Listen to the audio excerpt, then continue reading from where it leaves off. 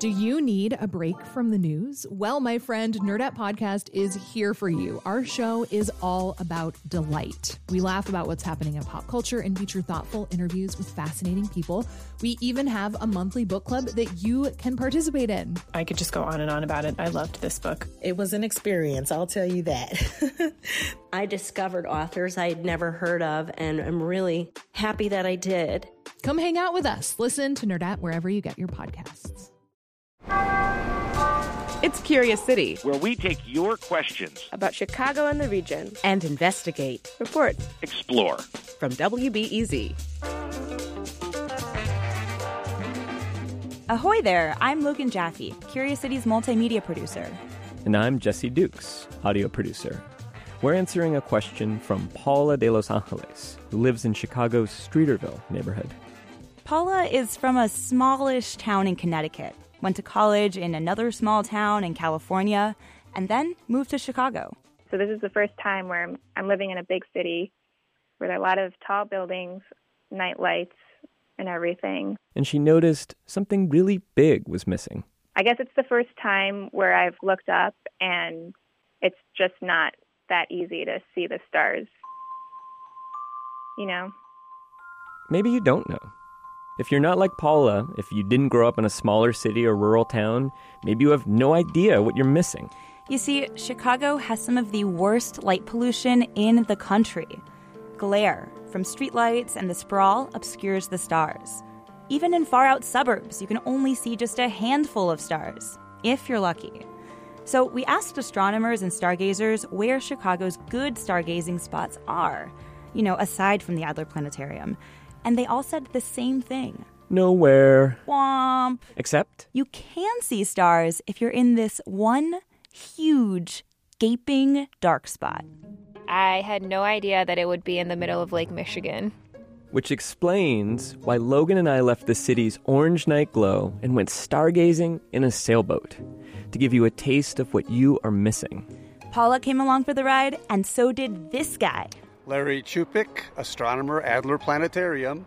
What we're doing right now is we're actually trying to see how dark it gets as we go out into Lake Michigan away from the city lights. You want to be under a black sky to have the lowest light pollution. We're going to get going right off the bat here. That's Aaron Olson. He was our skipper for the evening.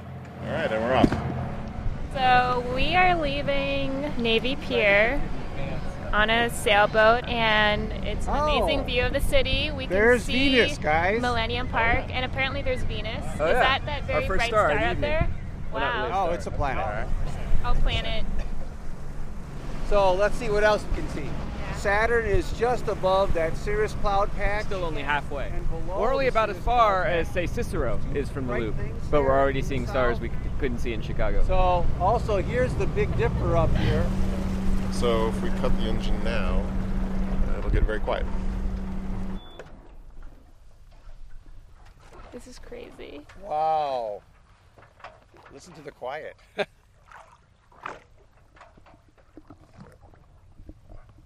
It's very quiet out here right now. We can barely see anything of the city right now. Above us, we can see a lot of stars and constellations that we can definitely not see from our apartment.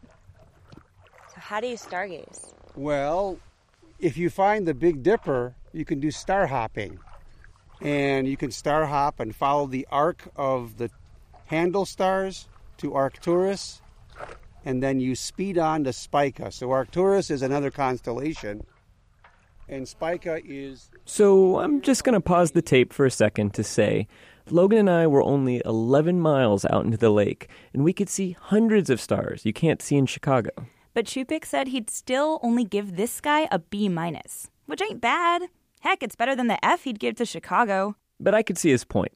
We still didn't see the Milky Way, and I really wanted to see it. And now, back to our stargazing boat. How far would we have to drive to get a sky this good? You'd have to drive more than 50 miles out of Chicago, and that may not even do it. So, Larry, you told us before that light pollution is getting worse. So what happens if that distance keeps getting further and further. You'd end up with no more sky at all. It would all look like the Chicago sky. It's a whole kind of primal feeling when you see a very dark sky. If you see stars, you think about the wider universe, and big questions come up like, where did I come from? Where did the universe come from? So it's almost a religious experience. What happens if we just don't ask those questions anymore? Wow. That was deep. I think humans are curious. I think curiosity and intelligence goes together. Weren't we all curious as children? Some of us lost that by just everyday life.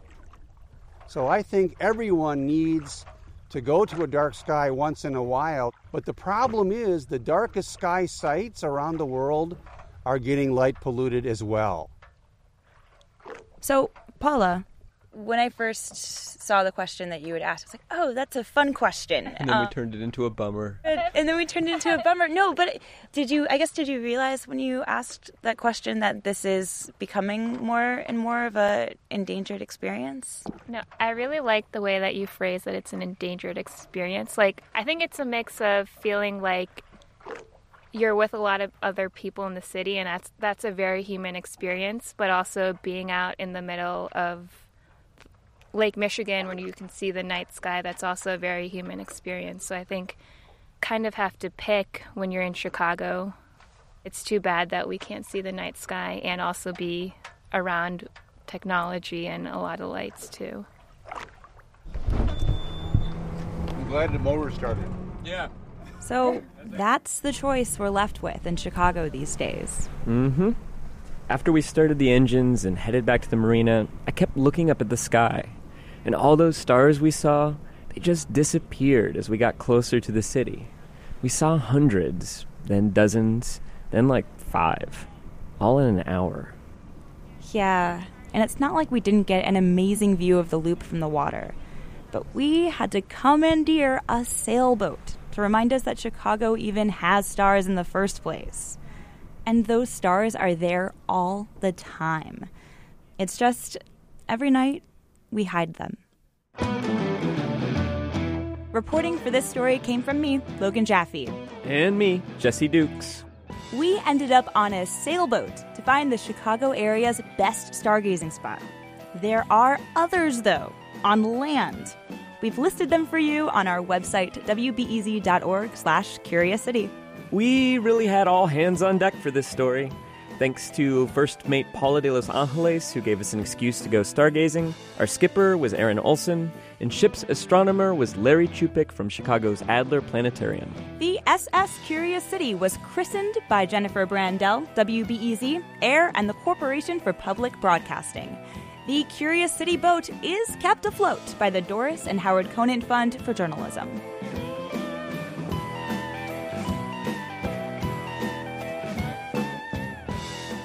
Hey there, it's Jesse again. Logan and I reported this story in 2015, and a couple of quick updates. Logan has left WBEZ, and she's now the engagement reporter at ProPublica, Illinois. Our question asker, Paula, got married and is now Paula Lewis de Los Angeles. Congratulations, Paula.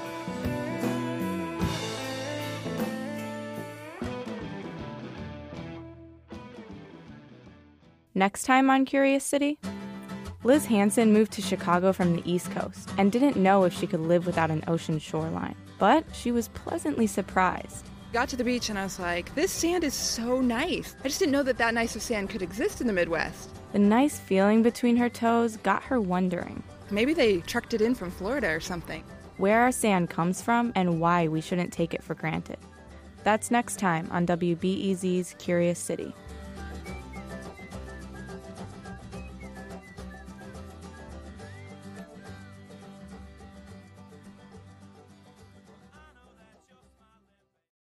Before we start the show, we here at Curious City want to let you in on a little-known fact about WBEZ.